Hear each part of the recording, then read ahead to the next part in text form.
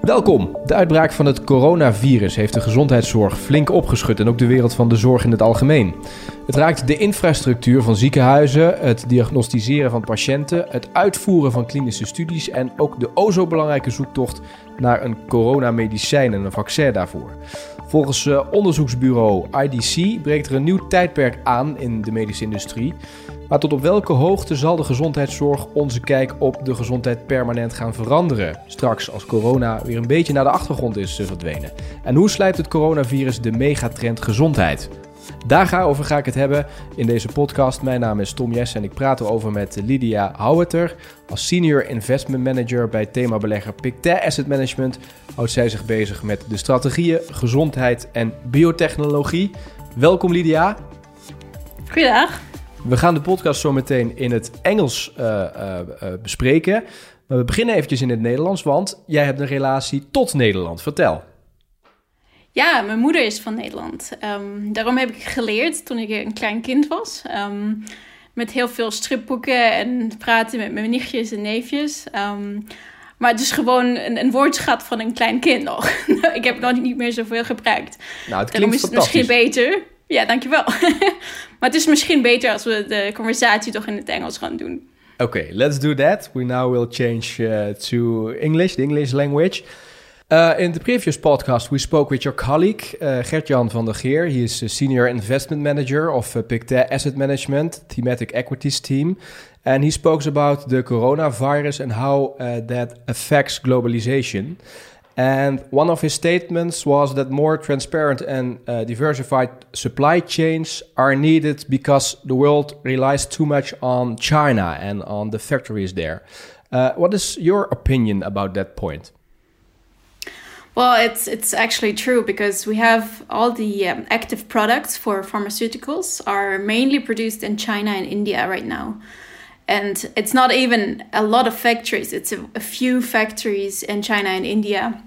And so what we've seen during the crisis is for certain drugs that we have extreme shortages because these factories were actually in areas that were affected by the coronavirus, like Wuhan in China, or even in the Lombardy. Actually, there was one factory that was affected. So it's true that we are not very diversified in the production of these pharmaceuticals and the supply chain of these pharmaceuticals. And I think it's something that we need to think about going forward globally is where we make these pharmaceuticals and how we make sure that we have enough of them if we have these shortages. And it also highlights a bit something that's already been going on because in general, we have had always these lists of drugs shortages. Independent of the crisis. So there were always on the FDA website, so that's the Food and Drug Administration in the US, you had whole lists of drugs that we had shortages of. And it kind of showcases that in general, this supply chain wasn't very stable to begin with. And now the crisis has highlighted that even more. Okay.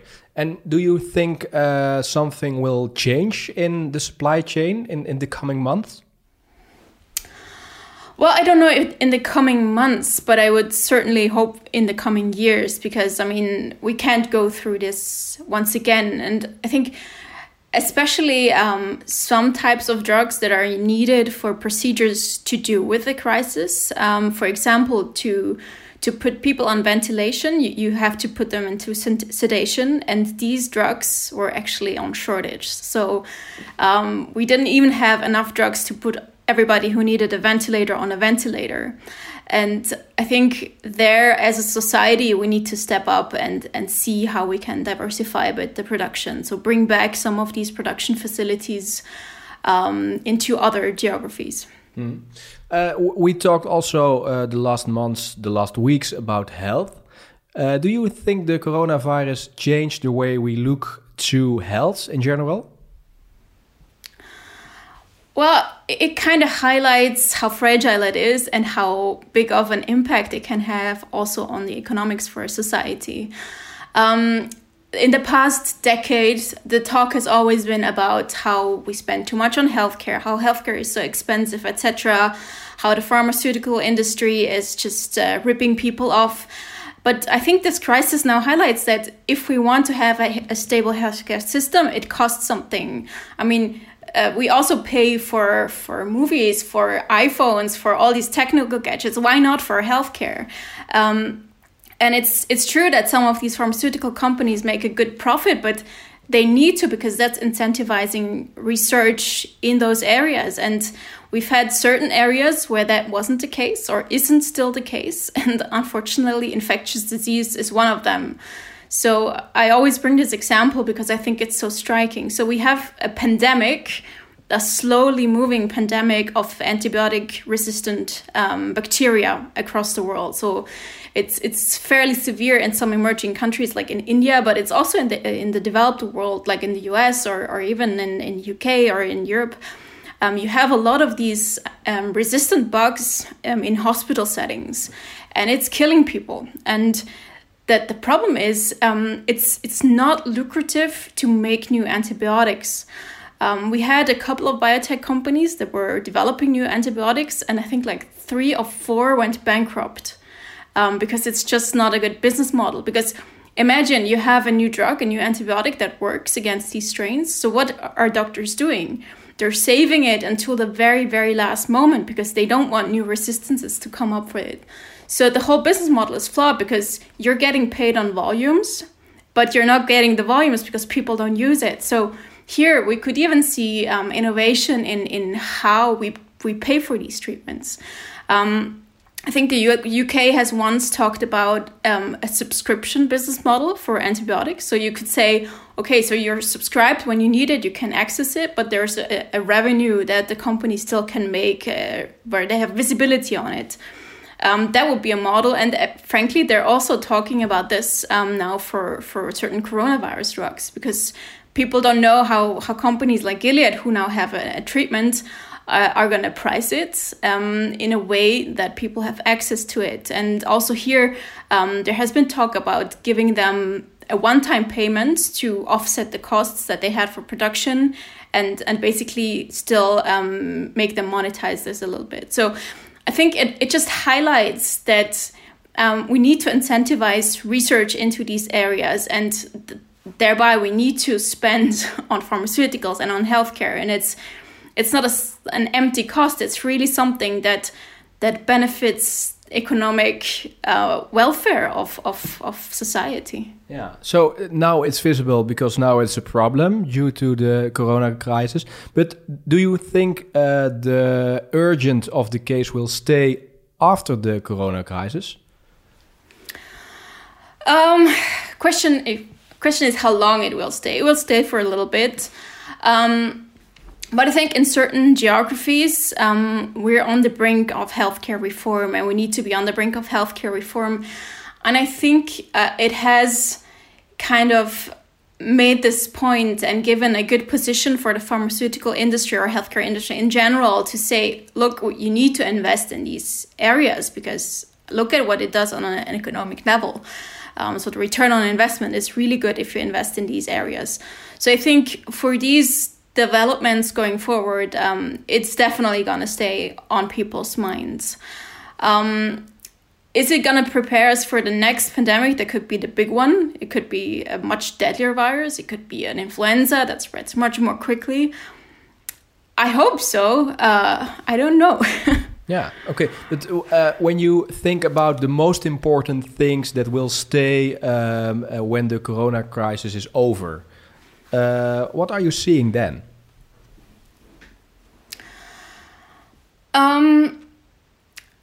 I would hope that there is some more resilience in the healthcare system. In a way, we're now seeing how uneven the profits are being made in healthcare. For example, when you look at hospitals, a lot of them in the middle of a pandemic, in the middle of a health crisis, are losing money.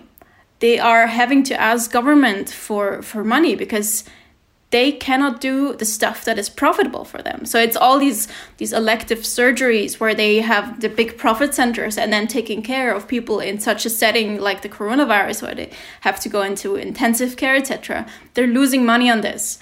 So I'd hope that the way hospitals are reimbursed is also going to change a bit. And in the end, what should really be the goal in healthcare is to link the reimbursement to the outcome for a patient. So you're getting paid on how well the patient fares and not on a certain procedure. Because that also sets a bit of incentives to do certain procedures too much while you're not putting too much attention onto other things. So I think it's speeding up a lot of development that have been very slow in terms of doing reimbursements based on the value that is created rather than on certain things. And it could speed that up, that's for sure. Okay, you mentioned the hospitals already. Let's move on to a topic that also is related to the hospitals, and that's healthcare on distance, e-health. So people are staying home and calling with doctors to talk about different things. Do you think, because it's already here, but do you think it will stay after the crisis? Yeah, so I think telehealth, the adoption rate that we've seen is going through the roof. And I do honestly think that people are seeing the benefits of it. Because also elderly people? Sorry? Also elderly people, because for elderly people, sometimes it's a problem. Yeah, but I think they're now learning to FaceTime with their families. They're learning to use the technology. And I mean, you do still get an interaction with a physician, even through video. And sometimes that interaction is pretty much what you need, because you need to take away kind of the fear that something is wrong, etc. And then obviously for certain procedures, you need to go in, or a nurse needs to come to you. But I think in general, telehealth is going to stay because it's just such an efficient way of doing things, especially for a working population, because you don't have to like go to the office. You take off work, you go to the office, you sit there in the waiting room for hours and hours sometimes to see your doctor. Instead, you have this kind of immediate access to healthcare. And a lot of insurance companies are actually already offering this, and it hasn't been used much. And now with the crisis, this is changing. I think people will see the benefit of it and continue using this service. So I think it's probably something that is changing for sure. Okay, and what is the when you look to the influence of e-health to the costs in the health business? What do you see then? Because people don't go to the hospital, so is it cheaper?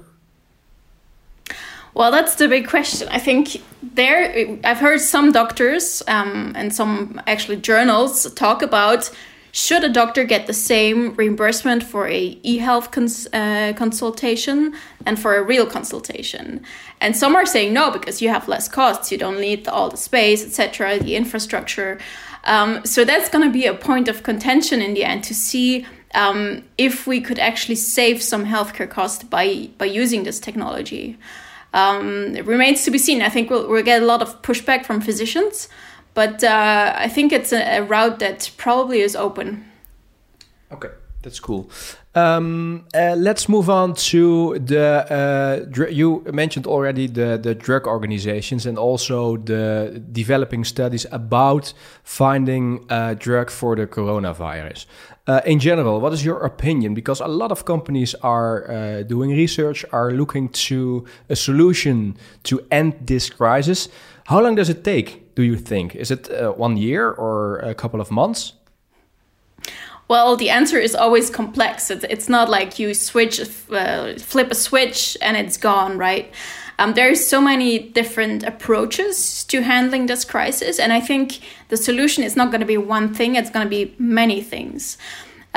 So the biggest impact probably is going to be a vaccine, because then you really can start getting some immunity in the population. And here, people just think it's like, it takes 1 year and then you have the candidate and then you go from 0 to 100 and everybody gets vaccinated. But it's not that easy. It's not that easy, because it's easy to make a candidate. A lot of people, tens of people do have a good vaccine candidate. it's a bit more difficult to show it's effective and it's safe. But to produce 1 billion doses that you probably need to vaccinate everybody, I mean, nobody has that production capacity right now. So people are ramping up production at risk, so not knowing that their vaccine is actually working. And there's companies like J&J or Sanofi who are entrenched in the vaccine business who say, okay, we will have a couple million doses in the beginning of Q1. But I mean, a couple million doses is not going to get you far, right? So maybe Q1 next year, we have an approved vaccine that's on the market. But for everybody to get vaccinated, it's probably going to get a year longer than that, at least. So that's the vaccine side. Then on the therapeutic side, it's much quicker in terms of having something that works, because what people are doing here is repurposing drugs that already exist for other conditions. And the first positive data that we had is from Gilead. So they use a drug that they originally developed for Ebola. And they tested it on COVID-19, and it seems to be effective in terms of reducing the length of the disease. So it reduces the length for 30%, by 30%. But it's not, it trends right in the mortality, so it reduces mortality a bit, but it wasn't statistically significant. So it's not a game changer in a way. It helps, it frees up capacity for hospitals, but it's not a cure in that sense. And I think that's kind of probably the pattern that we're going to see with many of these drugs, because they're not designed for this virus. They're just repurposed. And so they may help, but they're not going to solve this crisis. So we're still going to need these other measures, these more social measures in terms of social distancing and just the hygiene that we have everywhere. They're gonna be with us for a while, even if we have a therapeutic. And what about the technology side? Because how important is technology in this case? Well, it's interesting. You see a lot of hype in new technologies, especially around vaccines. And I think for the technologies, this virus is actually a good opportunity to show a proof of concept. So kind of to show that it works. The big issue there is really for a vaccine to be used broadly in the whole population, you need to be sure that it's really, really safe. Because we already have this endemic population that is scared of vaccines, that is critical of vaccines, and we don't want to give them more ammunition by having a new technology of a vaccine that has some side effects that we don't know yet. And then they say, oh, well, we were right all along, vaccines are bad. And it's so dangerous if that argument is gaining traction. So I think the broad vaccine that's going to be used is probably more the classical technology, but the new technology will move forward and be developed, and maybe it'll be ready for the next pandemic. So I think we need to do the work, we need to do the trials, but the one that is probably going to be used is the one that's already, that we know the safety of. And one last question about this subject, because a lot of companies are working in a lot of countries. In China, companies are doing research and trying things, also in Europe and in America. It looks to me, each company is on an island. But isn't it important to work together? Because maybe then we have sooner a solution for the crisis. Yeah, it's actually interesting because we do see a lot of collaboration that we have never seen before. So you have like companies like Sanofi doing a collaboration with GSK, so they're competitors, but they're collaborating on a vaccine now. So these walls are breaking down, and so it will happen. Really see it is happening. Okay. It is happening already, and also in the academic community. The sharing of information and research is so fast right now, and also the publications are going much, much quicker. So what you see, a trend that has been going on already, but what you see happening now even more is that papers are being published on a preprint server. So that's basically an open website that everybody can go to before they're published in the journal. So in these preprint servers, they're not peer-reviewed, so they're not reviewed by other scientists, but they're out there in the public domain already, and people can already start working with the data, with the hypothesis that was tested in the papers. And this really speeds up the pace of science in general. And so that's something that's probably going to stay after the crisis as well, which is quite interesting to see how science has picked up a pace. Let's talk about the price of the coronavirus drug and medicine. Do you think it will be, when it's there, very expensive? Well, I don't think so, first off. So the first drug that we have seen positive results of is Gilead's remdesivir. And the company has already said that they're going to donate all the product that they currently have on stack, which is about 200,000 patients worth of dose. But it turns out that we don't know yet how much they're going to price it afterwards. The company has clearly said that the price should not be a hindrance to access to the product. So I don't think it's going to be very high. What you could see potentially is that during the pandemic, it's a very low price. And then as maybe coronavirus stays with us for longer, even after we have a vaccine, that it could become more something like a product like Tamiflu for influenza, so that they make some profit off of it. But I think in this current acute phase, pricing is not going to be a big hindrance. And so it's also not going to be an economic driver for the company's P&L, unfortunately, or for investors. So you do see some disconnect there in terms of the valuations and the actual economic reality. Which influence do you see for governments in the search of a medicine, but also in the search of the price, setting the price to a right point? I don't think they're going to regulate it much. I think it's really the industry that is going to self-regulate, knowing that this is a massive PR issue. And also, I think because they want to do the right thing, because these people are not all evil people. It's really they want to help find a solution to this crisis. So I think they're going to be very, very thoughtful in how they set the price for it. So in order to really recuperate the losses they incurred in making and producing the product, but not to make this a huge profiteering off of this crisis. Pictet Asset Management has a lot of opportunities on the field of health and healthcare. Can you tell us a little bit more about that? Sure. So we have two products that are kind of specialized on this area. You have one that is quite broad, which is called Pictet Health. And here it's really, you have a part of it that is healthcare, around 60% of it, but 40% of the portfolio is even broader than just healthcare. So we look at things like preventing disease, so preserving health. We look at things, how to finance healthcare better by increasing healthcare efficiency through, for example, digital health companies, so through technology. So it's a bit of a broader strategy. And then we also have Pictet Biotech, which is basically zooming in on the therapeutic aspect. So this is a more, let's say, a bit more aggressive in style, because biotech is quite an aggressive field in terms of the volatility that you sometimes see. It's very idiosyncratic as well. So it's not linked, it's a very low correlation to the general market. But it can be a volatile segment, but nevertheless, this is where we see a lot of innovation and growth happening. So we have this specialized product that's called Pictet Biotech that just focuses on this therapeutics aspect of it. Yeah, so there are a lot of opportunities and also a lot of chances for investors. Absolutely. Okay, thank you. Yeah, my pleasure. U luisterde naar een podcast van Pictet Asset Management over thematisch beleggen.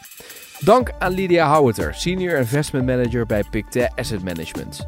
Als u meer wilt weten over thematisch beleggen of specifiek over beleggen in het thema health of biotech, kijk dan op onze site Pictet Asset Management Nederland, www.am.pictet.nl, of luister naar de tweede podcast over dit thema. Deze podcast is gepubliceerd door Pictet Asset Management. De informatie en gegevens die in deze podcast worden gepresenteerd mogen niet worden beschouwd als een aanbod of een verzoek om effecten of financiële instrumenten te kopen, te verkopen of erop in te schrijven. Ga voor meer informatie naar onze website am.pictet.